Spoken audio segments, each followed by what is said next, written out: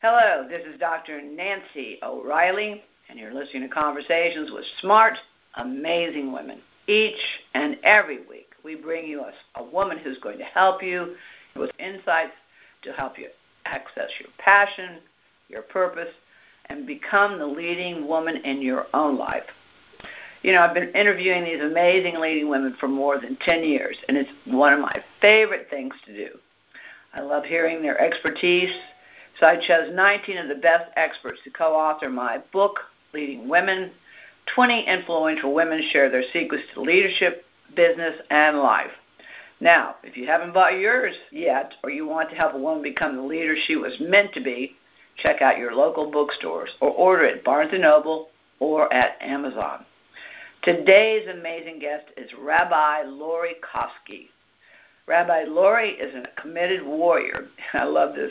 Rabbi Lori is a committed warrior for resources to improve and to elevate the lives of local families and children. Her recent tenure as the president and CEO of United Way of San Diego County tapped into her experience as a longtime activist and organizational leader. For more than 15 years, Rabbi Lori served as the executive director of the Interfaith Center for Worker Justice, addressing the struggles of working families through activism and advocacy in the public and also the private arena. She was a board member of the Interfaith Workers Justice Coalition, an alliance of immigrant and border advocacy organization. In 2014, she spoke at the TEDx San Diego about her transformational work. She has many, many honors. She's been honored with awards such as the San Diego Business Journal as the 2015 Woman Who Means Business. She was recognized by the Center for American Progress as one of the 13 most progressive faith leaders to watch in 2013. She was among the trailblazers of women in the clergy and ordained as a rabbi at Hebrew Union College, Jewish Institute of Religion. She earned her doctorate in leadership studies at the University of San Diego. She wrote her doctoral dissertation on large-scale system change and collaboration. She often speaks at public events like the Women's March in San Diego in January or the Me Too March the following week.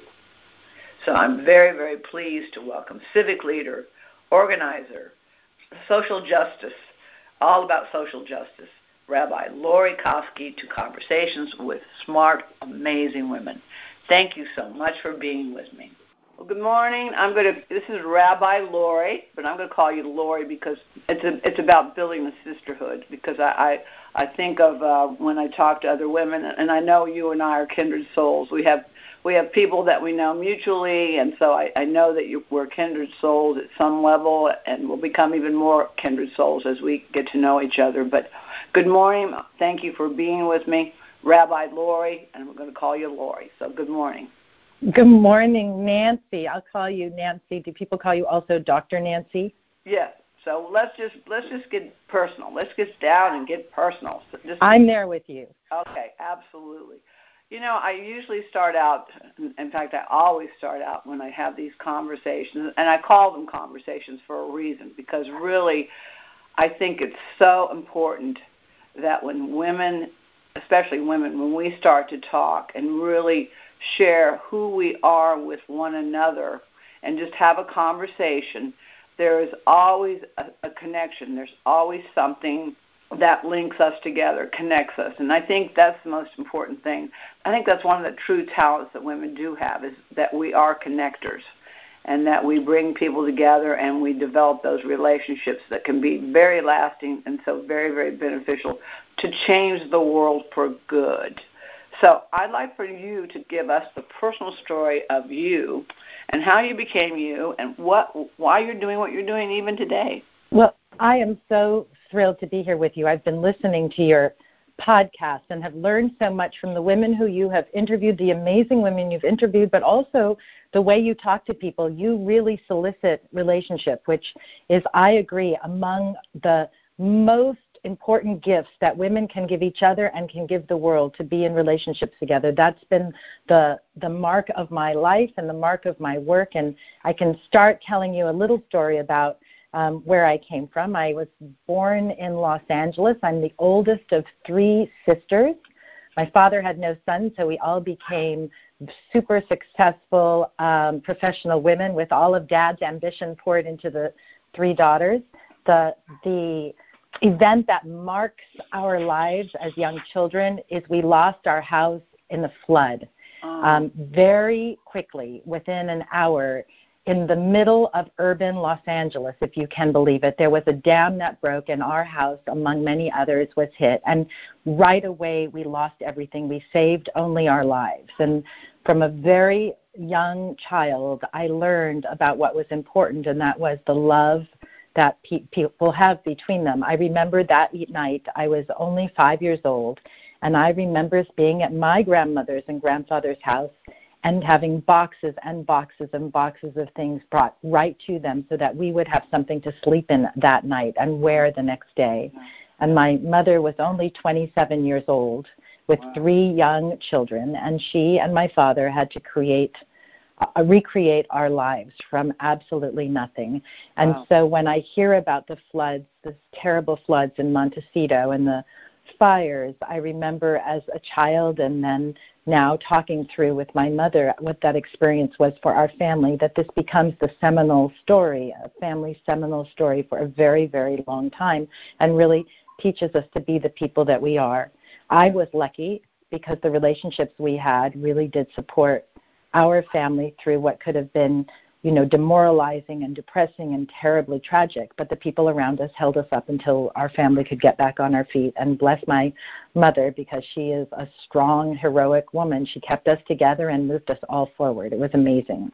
Well, I live in Montecito, so this is, and I've done a lot of disaster relief work, but your story is one of the stories that I've heard so many, many times, and I'm hearing so much about even today. But that it's interesting to watch humans, and I think this has always been probably the reason I've always loved doing this kind of work, or had done this type of work, is that people are oftentimes their best during the worst of times, and I think this is a human condition that really, I think if you've ever been privy to it, or if you've ever been around it, it just really makes you understand us, we human beings, at such a different level that most people understand us and how we actually do live and where we come from. So that was a gift. Like you said, it can be a curse for some, but it can be a gift for others. And I've seen that happen over and over again. You're so right. And as a rabbi, of course, I've had the honor of being with people during the most joyful times of their life, but also during the journeys that are the most challenging. And I do see other people at their best. I remember a story of a woman who was really dying of cancer, and I was sitting beside her bed visiting her as her rabbi, and her husband walked in to their bedroom coming home from work, and he got into bed with her and put his arms around her and said to her, "You've never looked more beautiful than you look today." Oh, my gosh. And that is a moment I will never forget in my whole life, how this man, whose heart must have been breaking, was able to be so loving and joyful. And I remember her smile. In that moment, she felt the most beautiful she'd ever felt. It was really touching. So people going through tragedies, they are deeply tragic. Their endings are not always happy endings, and certainly what we've watched our state go through has been just horrendous. But the love that other people can show can help carry those burdens in some small or even big ways. Yeah, absolutely. Well, so that's our childhood. Go ahead. I'm reflecting on my own personal issues right now. But again, I think that's, for me, it's my home is still here. I have damage, but it can be fixed. But the people that have lost their homes, it's really hard for me to be happy about my situation when there's so many that are facing such tragedies of their own. So I think, excuse me, I think this is affecting me. Thank you. Can you talk to me about this now? No, what you're saying is so true, because that I was with some family who have homes in Montecito this weekend, and my cousin was reluctant to show me a photo of their garden, which looks beautiful. Their house was spared. It was almost like they felt guilty that their house was spared because so many of their neighbors were so terribly damaged. And, there's a lot of survivor guilt that we run around with also. Sure. I guess the most important thing is those of us that still have many, many resources can share with those that do not. So, well, tell me about this, because I know, when I was reading your bio and I was reading about you and listening to your TED Talk in San Diego, and by the way, having a day named after you in San Diego is pretty special, by the way. It's kind of funny, huh? No. Well, somebody's. I'm going to Washington D.C. in a few months, and it's somebody wrote a song about me. You're thinking, oh man, this is going to be something else, but no, it's an honor, and the fact that you were recognized because you're an activist, you're an advocate, and you're all about social justice.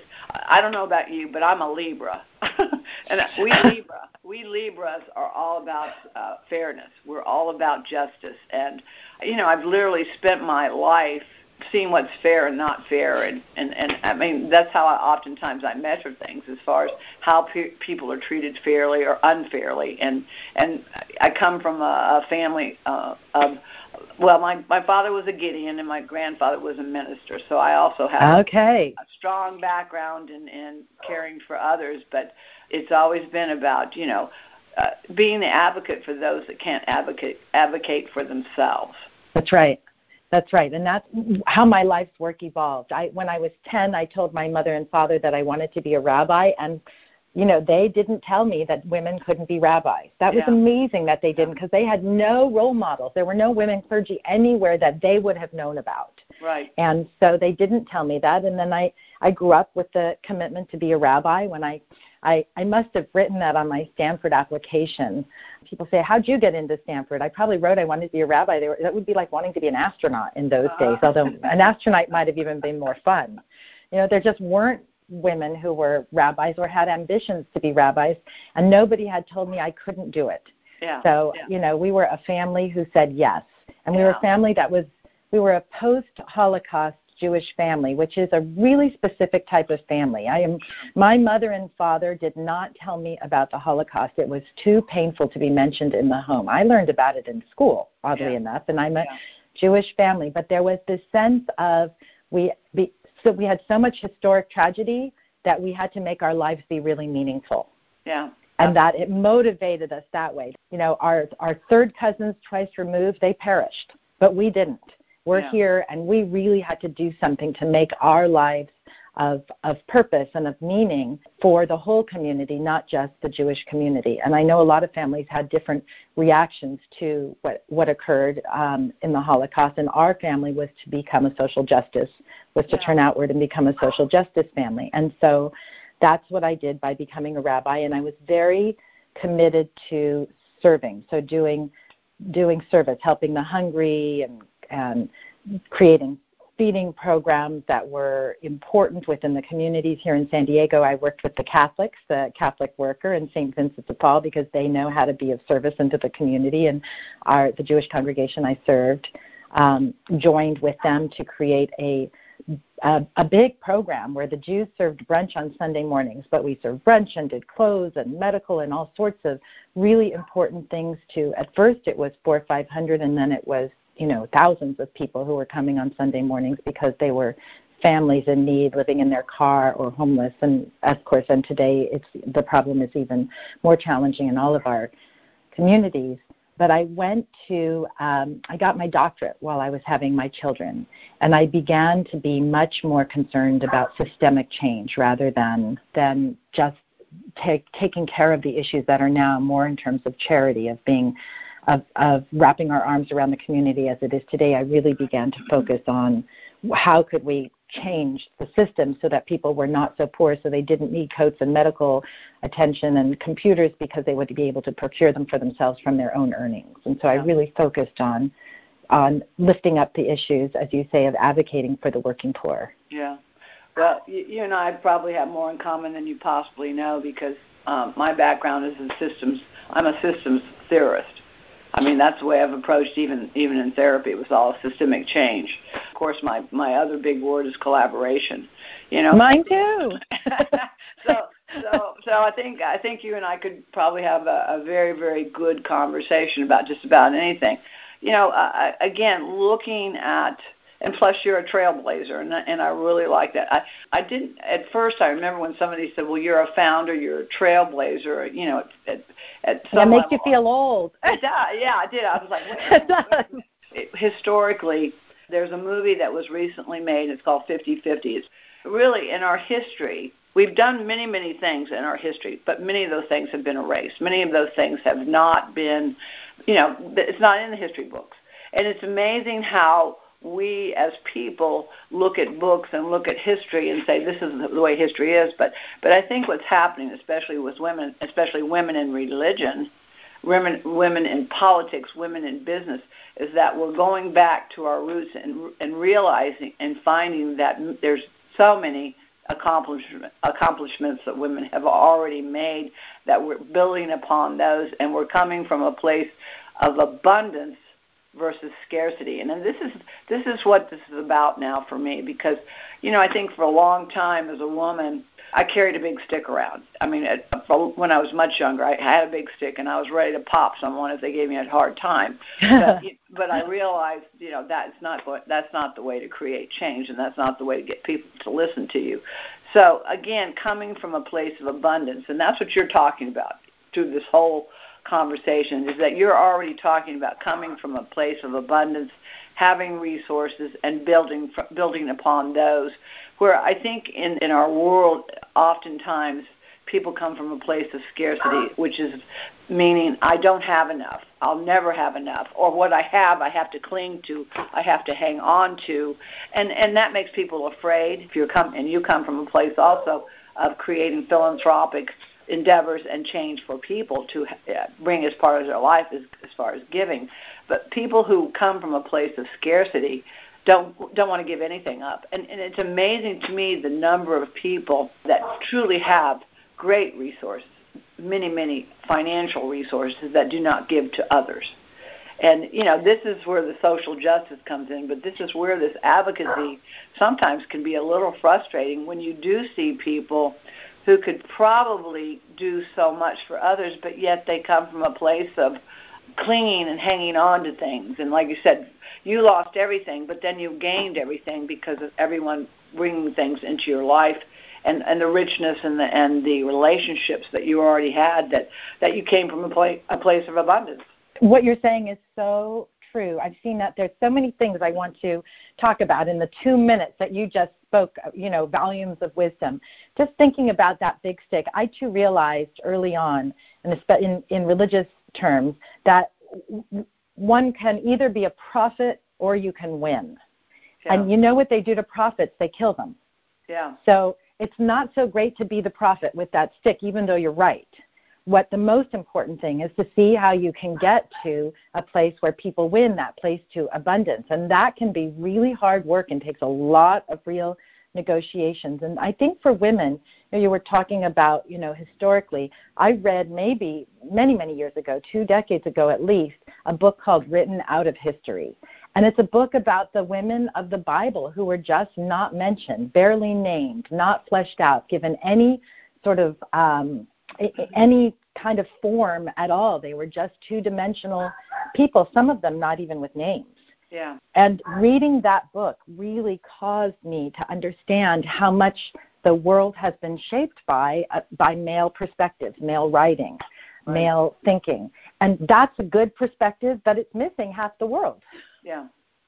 Yeah, well, we're over 55% of the population, and we buy over 85% of products and services in the United States, and we're still not controlling the market, which we could do very easily if we all understood that whole process, And that's exactly true. And the ones who I really found that with were women who are low-wage service workers. So women who we would expect not to have any power because they don't. Either they don't speak English very well, or they don't speak English at all, or they're here documented or undocumented, which their employers know because it's one of the ways that you can keep people controlled, right, is you keep them living in fear. And so when these women decided to organize and to stand up for themselves, and especially women who are, for example, cleaning skyscrapers in any downtown in the middle of the night. Wow. Imagine what that's like. It's not just the work of cleaning toilets or cleaning or vacuuming floors and floors, right? It's also the work of their supervisor, is likely male. The instances of abuse by those males of those women who are completely vulnerable and alone in the middle of the night, is enormous.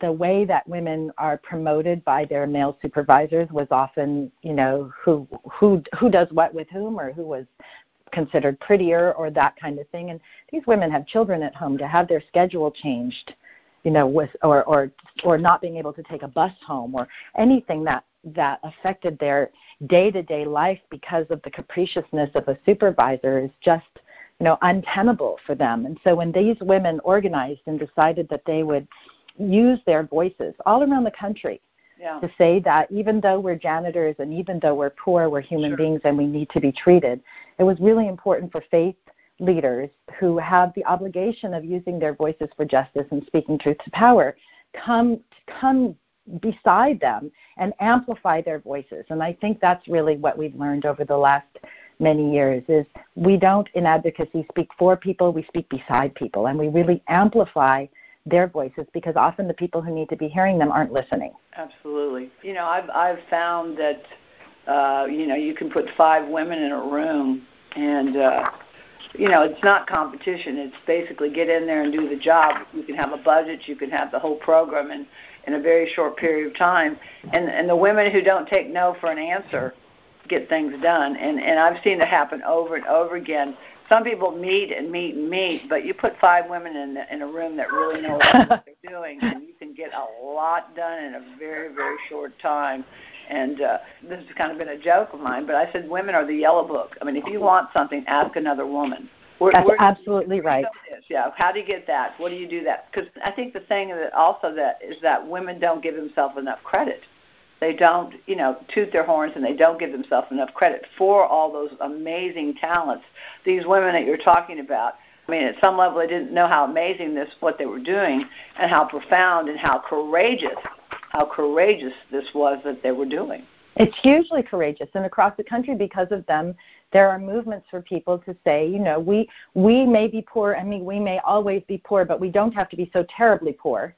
And we deserve to have dignity in the job and to be able to be free from harassment in the job. And, we're not the stars that are talking about Me Too, but of course, at the Grammy Awards, they brought a lot of the women organizers who were working with these women who were at one time both invisible and voiceless, and now they're saying we need to come together to tell our stories so that we can at least live with dignity. Yeah, I'm a part of an organization. Well, I'm a partner and also a board member called Take the Lead, which is an organization to create equal gender parity for leadership of throughout our country by the year 2025. We'd like to. Oh, that's fantastic. A lot sooner than that. One of our newest initiatives is called 50 Women in Media and Entertainment Changing the World for Good. There are 50 women that have been nominated by other women in media and entertainment to be a part of this initiative. So our goal is to what girls see, what women see, what boys see, what men see will empower everyone. Empower girls, empower women. Because again, we are pushed and pulled by the visual, the digital. Like you said, we've got Twitter, we've got Instagram, but we are geared now to visually, digital, and all the smartphones, everything, to pick up the signals of what makes us either disempowered or empowered. And so, I mean, this is going to be fantastic, because you're going to start seeing things that you're going to go, wow. That's who I feel. That's who I am. That's who I can be. And I think I can see the faces right now of the women who empowered me. I can see the faces of the women who disempowered me, who tried to disempower me. But right. I mean, it's amazing that if one person stands by your side, one person gives you a pat on the back or says you can do it, like you said, you came from a family. There were no no's. No was not a word that you all used. It was, why not? Why not? And I say that all the time now. Why not? And the possibilities are always endless. So how do you encourage, especially women, to find their voices, to move forward in their lives, and to really take their talents and their abilities and all those God-given gifts and to use them to change the world for good? How do you do that? I think a lot has to do with the foundations that women come from, because I remember, I'm a woman of a certain age. We never played team sports as women. The team sports, the Little League and stuff, was for the boys. Yeah. And I remember as a young woman having to learn that I didn't have to wait to be invited to be part of the team. Yeah. That what it meant to be part of a team, that I had to be confident that I had contributions to make to a team. And I saw that my male cousins, they knew that already. They'd played Little League. They'd been on team sports. When I raised my sons, they knew that too, because they knew that you just give your best to your team. And so I think that the foundation that young girls are getting today is a far more empowering, less role-specific foundation, so that they do grow up seeing that they have an essential voice. I think still in the workplace, there are so few women who are CEOs, really at the top of at the top of the food chain, whatever it is that is their place in the world. I think we still have a ways to go in that, and I think that it's important for us to grasp for whatever is the top of where we can get to. They say that when women apply for a job, women can do 8 out of 10 things well, and they feel nervous about the 2 they don't do well. Yeah. Oh, well, I don't know that I can accomplish that. Yeah. And when men look at the same 10, they see 2 they do well and 8 they're not sure about, they go, yeah, this is my job, right? Yeah. And absolutely. we have to learn how to embrace that, how to take those risks. And I think that social media is super empowering for us of women at any age, because we have a stage for our voice no matter where it is. Yeah, I'm so excited about this new initiative. It's just starting it's just starting. I went to the launch in LA last Thursday, and these women are pumped. I was so excited. But they're going to create things that we're going to see, hear, and read about that will do just that. And I think a lot of it has to do with confidence. A lot of it has, like you said, the 2 things that women can't do. They say, well, wait a minute, I'll go back to school and I'll get a doctorate about that. I can't take that job till I at least get a couple doctorates. That's the kind of the thinking oftentimes women say, yeah, right. When we all know that it's all about on-the-job training. Everything I've ever done in my life has been on-the-job training. No matter how many doctorates we have, it's true. No matter how smart, again, it doesn't hurt to have a doctor to get in the front door. Funny, after I have a group of women that we worked on our doctorates together, and we this is funny, but after we got our doctorates, we would go to restaurants and we would page each other. Dr. O'Reilly, come to, we would just do silly things because we wanted to hear that. We wanted to hear those things, but we knew what we were doing, and we knew we were being silly about it, but we were having so much fun recognizing. And you were probably the first women in your family, almost all of you. Yeah, well, I come from a very educated family, but yes, I'm the first to have a doctorate. No, my grandfather, he was a JD, but as far as women, yes, I had. Right, as a woman. Got the highest level of education in my family. But anyway, it was just funny the way that we do. We've got to go out but we've got to really, really support other women. This is the key also, is that I have found that when women support one another, anything is possible. I love Madeleine Albright's statement. She says, there's a special place in hell for women who do not support one another. Yes, she does say that. And I truly believe when we support each other at truly an organic level, anything is possible. So that's why I'm so excited about what you're doing, what Take the Lead is doing. So how do we learn more about you? I know you said Twitter, but you've got to get a website up. I know you. I do have to get a website. I'm taking a sabbatical now. I've been working full-time for the last 20-plus years, and I am just taking my first sabbatical. the message that I want to give to other women is really a message, not just to say yes, because I have been invited into very public civic spaces. I'm a board member of our convention center, and I'm on the board of our newspaper's community advisory board, all of which are things you kind of have to apply for and go through these processes to be part of. And I want to urge women to get involved in their public arena wherever they are, whether it's your school site committee or your PTA, but then go to the bigger, the county PTA or the city's PTA or whatever it is that makes a woman excited. Find a way to play that out in the civic arena. And, of course, the most important things for women to do in the civic arena is run for office. Yeah. Our lives will change as women become legislators, locally, statewide, and nationally. And I have been a big supporter of women who want to take on it's really a yoke of public service through elected office. It's not easy, but it can be a whole lot of fun. And to be really engaged in your public conversation, whatever it is, if it's environmental issues that make somebody super excited, or if it's about climate change or, about economic benefit or homelessness, whatever it is that makes a woman feel like she has something to contribute to the bigger society, get out and do that, because our voices are still a minority. Women's voices in the public arena are still a minority. And we can't really change unless we also change policy. And the way to change policy is for us to be out there. Yeah, and that's what this is about, is really women finding their voices. And I think once women do find their voices, they then very, very naturally become activists. Because, again, who knows better about what the problems and the issues are than women? We've always known that.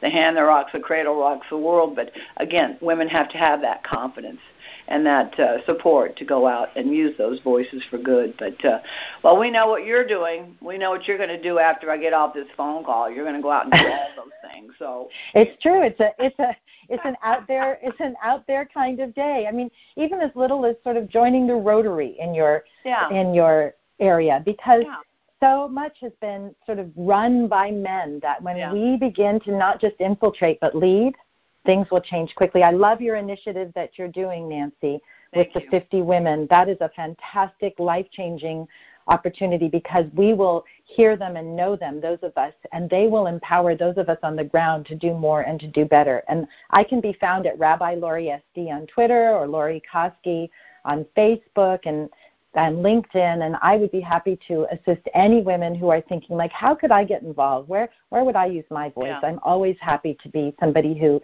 is supportive and listening and helping people figure out for themselves where they want to be. Well, and we can reach out to you when we do have issues, so that you can go ahead and you can send those out into your spheres of influence as well. So I think that's what it's about also, is that we just pass it on, and so that's the important thing. But you're right. We're all connected, and we all have responsibility not only for ourselves, but for those also that can't necessarily be responsible for themselves, or haven't had that chance, or haven't developed that opportunity, or they don't have that opportunity. There's a Jewish saying. Do you want to hear a really good Jewish saying? Yes. And everybody needs their rabbi, right? Everybody, whether you're Jewish or not, everybody needs to have their own rabbi. And so there's a very old Jewish saying, it's a pithy saying, it is not your responsibility to finish the work of perfecting the world, but you're not free to desist from doing it either. Yeah. So that's what we're doing. We're working every day to make the world better, all of us, and it will be better. And I think what's important also for people to understand, rabbi means what? What does it mean? It means teacher. Well, there you go. You said it. And we can all teach each other so much. We can. It's been a pleasure meeting you. I hope to meet you personally. I'm going to be in San Diego for different events, but I would love to connect with you and stay in touch. And I would love to tell you now that you're one of the leading women in my community and part of my sisterhood, and that Take the Lead and this Women's Initiative will reach out to you and to those that can continue to do this good work and that activism and that social justice that we're all working so much up to do each and every day of our lives. But thank you for all you do. Congratulations on who you are. It's a pleasure to have met you, and continued success in all things. Thank you, Nancy. You are a true light, just a light in this world that needs lights at this moment. So thank you for being who you are. Let's just be as bright as we can be, and they just have to wear their sunglasses around us, okay? Exactly. You have a wonderful day, Lori. Thank you so much. Thank you, Nancy. You too. Take care.